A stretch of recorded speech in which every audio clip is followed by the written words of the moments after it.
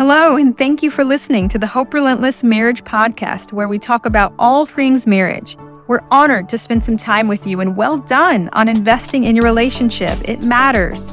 Our goal is to encourage and equip you in your incredible adventure of marriage, whether you're in a low place or a high place. This is for us, those courageous enough to believe we can actually change the world, one marriage at a time, starting with our own. Please connect with us on our website, hoperelentless.com, and remember, there is always, always hope.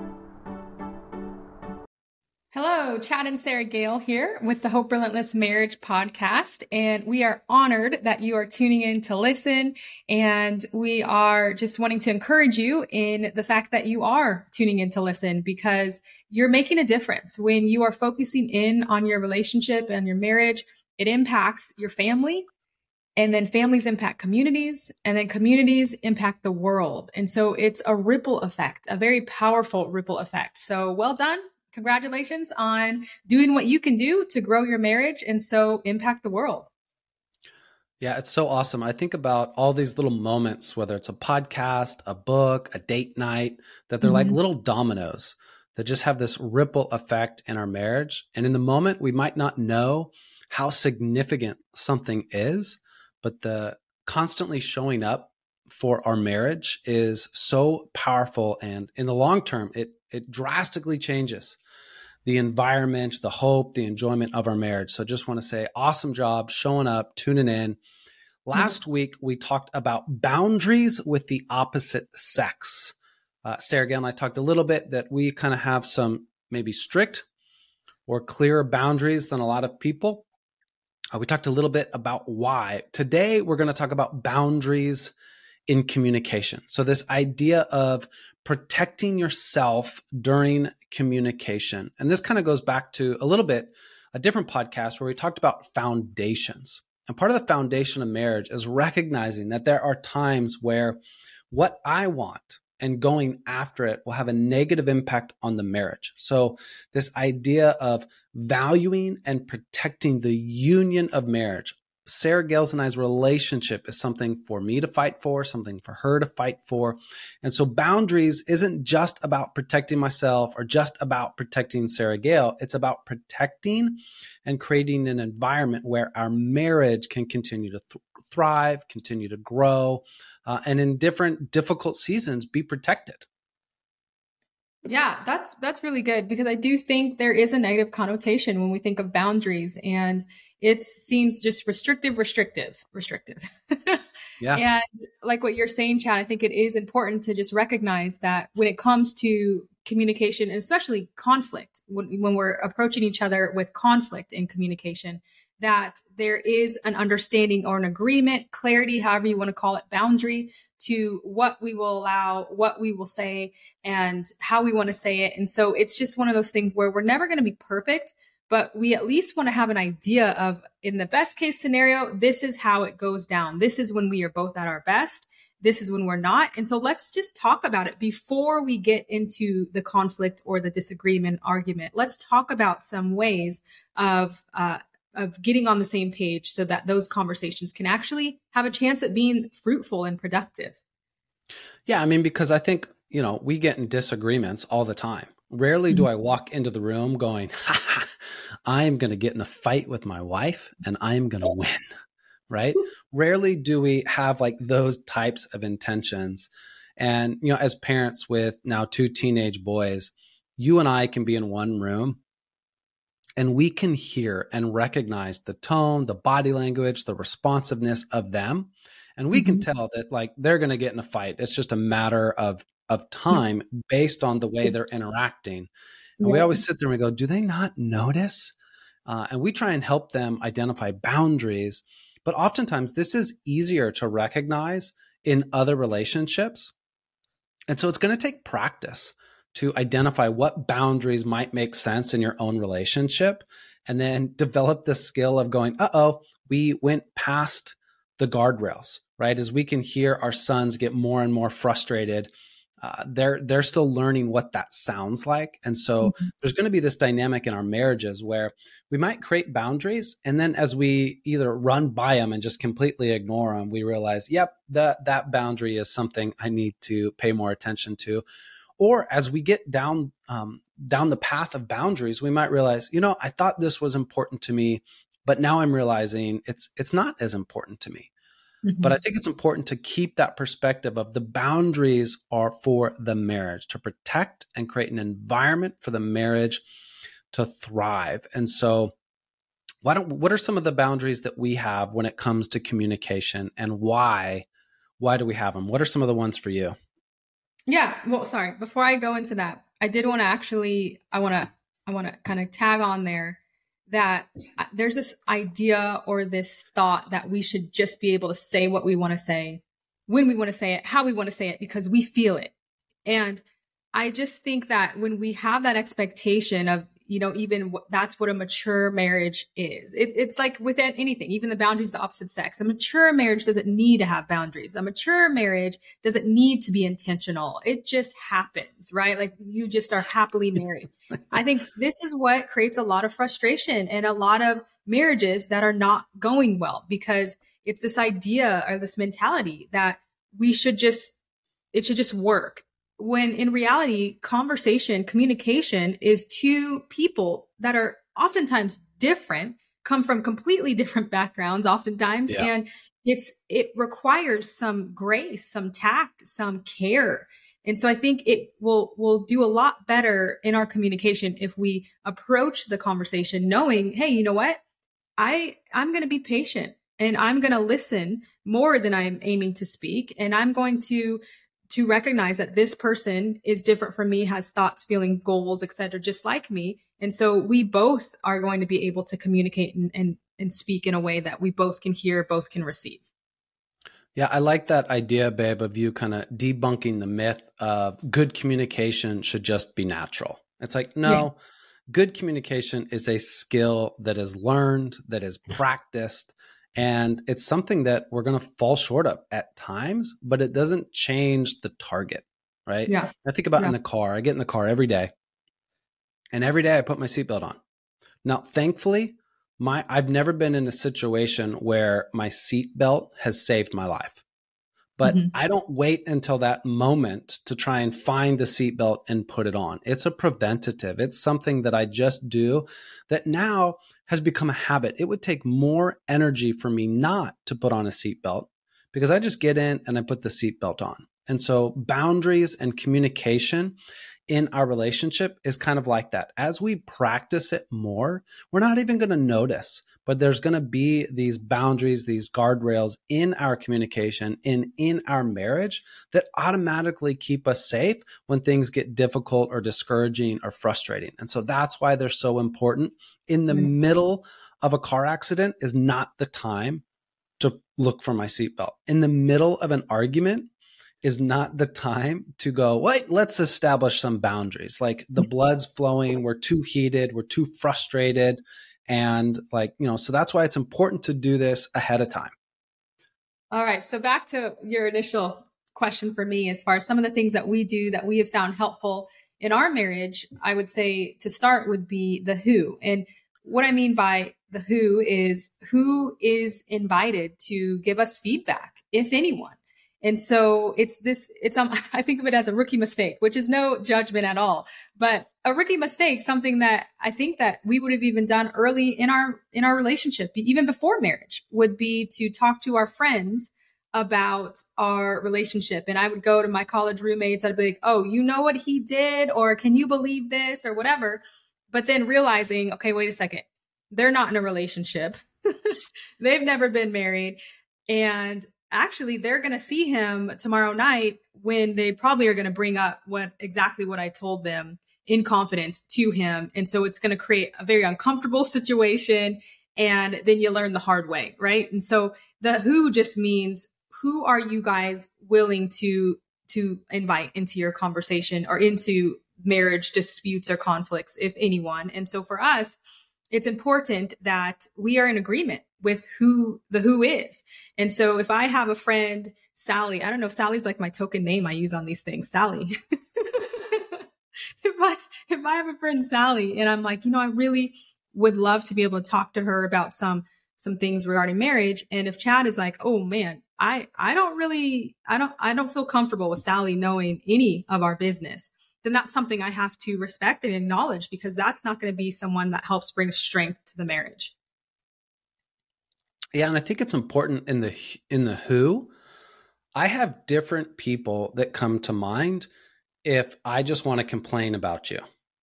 Mm-hmm. Right? If I just want to complain and gather, what's that? I was like, who are they? What are their names? I'm keeping that close to the, but if I just want to complain, like that's a particular audience that I would think of. But if I'm looking for encouragement, if I'm looking for wisdom, if I'm looking for support, there's a high possibility that that's a totally different group. And so I think you kind of bring up just that idea of, we probably shouldn't have people that we go to that we're just complaining about our spouse or being critical about our spouse. One is they're going to interact with our spouse. It creates an awkward dynamic. Two, oftentimes, hopefully, these situations are resolved, but rarely do we go back to the people that we complained about our spouse to and give them the details of how we resolved it. And so they're kind of out there left thinking that they're defending us or protecting us, and they're holding this animosity towards our spouse. Meanwhile, we've resolved. And we're kind of moving on as a happy couple. But, back when we're dating, like your roommate's like, man, that guy's this or that. Or, if you're married and now it's at work, you're complaining, that colleague, that maybe parent, that sibling, whoever it is, it's important that, that's one of the challenges of just complaining, as opposed to, I think also we should establish who are the people that we go to for counsel. These are people that we want the other person to know, and we want the other person to have a level of trust and respect that's mutual, because ideally we do want people in our life, wise counsel that we can go to and say, hey, we're having a hard time. I want to share this with you, not to complain, but to learn and to grow and to better understand how do we repair from this moment, and what can we do to potentially prevent these difficult moments in the future. But those should be people that are agreed upon. Right. And people that are for both of us. It's like they need to recognize that the marriage is a priority in that moment, and their friendship to one of us individually is not.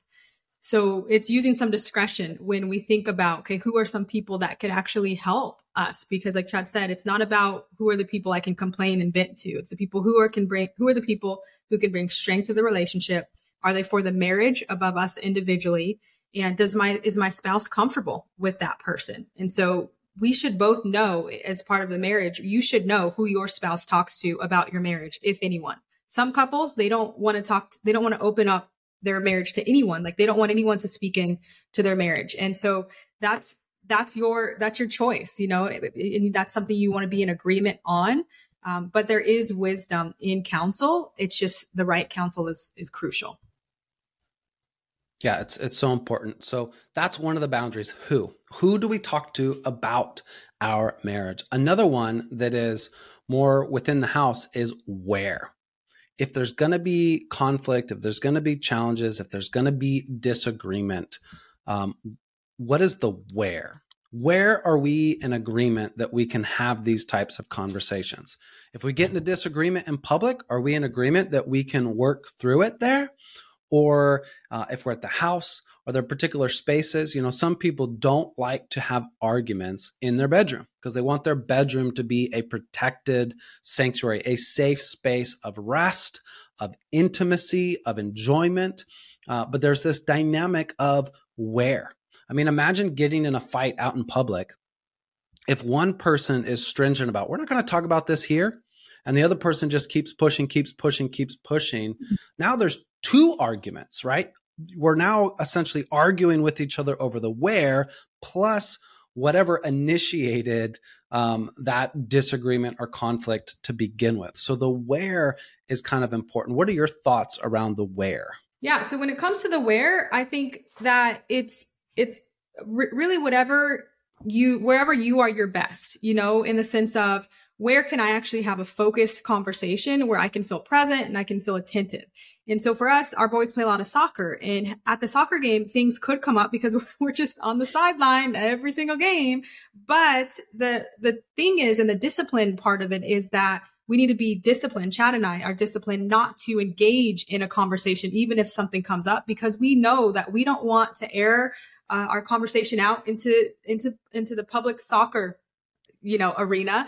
And we also know that we're not going to be attentive, because as soon as the game starts, like if it's halftime, the game starts again, and we're all of a sudden not interested in the conversation. We're interested in the game. So the where would be something that you feel like you could be successful in, so a place that you feel like you could have a genuine conversation in. Yeah, I like that idea of the where should be driven by where can we be our best. This kind of gets back to this idea of when I get caught up in the moment of my own, I want to talk about this because I want this resolved right now. Or, for me, I fall into these dynamics of there is a right and a wrong on an idea, on a situation, on an opinion, on whatever it is. And obviously, I usually start out thinking I am right. And so I want to establish that somebody is wrong. And if that's a conversation with you, then obviously I'm not entering that conversation in a healthy manner.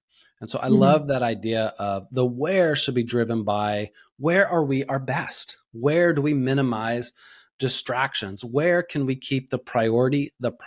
And that's one of the things that boundaries helps us with. It keeps the priority, the important things, as the important things. There's so much in our day that becomes urgent. And it's easy without any boundaries for the urgent to feel like it's important. It's urgent for me to get this resolved. It's urgent for me to share my thoughts. It's urgent for me to tell you what happened. But is it important?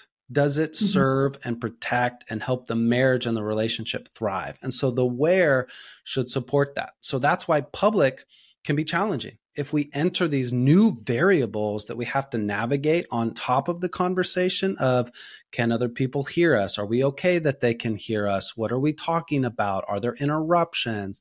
That's like a dynamic of the soccer game, right? There's going to be interruptions. The game's happening. You're amongst usually other players, parents, and families. And so there's these other variables that don't support the health of the conversation. And so the where was probably a place that is limited interruptions, where both people feel safe and comfortable. Those are kind of some of my thoughts on the where. Do you have any other thoughts on the where? No, I think that about covers it. And it brings me into kind of the when, the timing of it, because you were even saying, sometimes that urgency that we feel as far as, hey, this needs to happen now, because we're thinking about it. And that's something very common in couples that we counsel, is this timing dynamic is significant, because someone will come home from work and then, the person at home's been waiting and they just, start talking. And the person that comes home was like, oh, I just want to decompress a bit. I don't even have the energy. And so then they respond in a certain way that is not their best. And we're not talking about perfection or anything, but what we are talking about is, when you are more patient and when you can be more attentive and present in a moment. And so that's what we're trying to look for. That's the sweet spot of conversation, because especially when we're talking about things that are potentially full of conflict, we don't want to be overly tired. We don't want to be in a place that we don't feel like we can have the conversation, because we need to be all in and focused in on what's going on, because the emotion that comes from conflict is already going to be there. So we want to make sure we set ourselves up in the best case scenario. So the timing, when is the best time typically for conversations to happen? Is it after work? Is it before you go to work? And, is it right before you go to sleep? So that's very significant. And so Chad, I don't know if you want to tell them about kind of early on in our marriage, when the sleeping thing was just a big issue with me wanting to have conversations, and you're trying to get your precious beauty sleep. Yeah, I need sleep to look this good. It's um, early in our marriage, as in still now. So my sleep, I like my sleep. My sleep is like a cornerstone habit or foundation or part of my structure that helps me feel full of energy, vibrant, thoughtful. And when I miss or get not as much sleep as I would like multiple nights in a row, I become angry, I become cranky, I become rude, short, all of that stuff. So sleep is important to me. And early on in our marriage, I would go to bed. It'd be like bedtime, and I'd be like half asleep. And then Sarah Gale would start a conversation, but then it would become like this conversation, like full on dialogue. And so that for me is a boundary. There's a time where, hey, post bedtime, if it's longer than a couple minute conversation and we're not in agreement, like this isn't the time to have this because A, I'm tired. So I'm not showing up as the best version of myself. But B, if the conversation goes longer, I start to resent it because I'm looking at my watch or I'm looking at my phone and I see that it's even further and further past bedtime. And so I am no longer in the conversation to see the conversation end well. I'm in the conversation to end the conversation. And so obviously, if it's an important topic or an area where there's been tension, that once again, that's not the environment that supports the marriage and the conversation having an outcome that it deserves. And so that's something for me, late at night, for me is a boundary. It's not for Sarah Gale, but that's something our marriage together, we have to work together on that and be in agreement in that area. Yeah. And this was really hard for me. And you're right. It still is a bit hard for me because I'm so different. For example, we stayed up and watched the U.S. Women's World Cup and they were playing at 12 o'clock. And so we stayed up and I'm like, all right, we're turning up. Let's go. And Chad had to take a nap before to be ready for it. And then afterwards, I guess the following morning, he was like a little groggy and I'm up ready to go. Like the lack of sleep didn't impact me in that same way.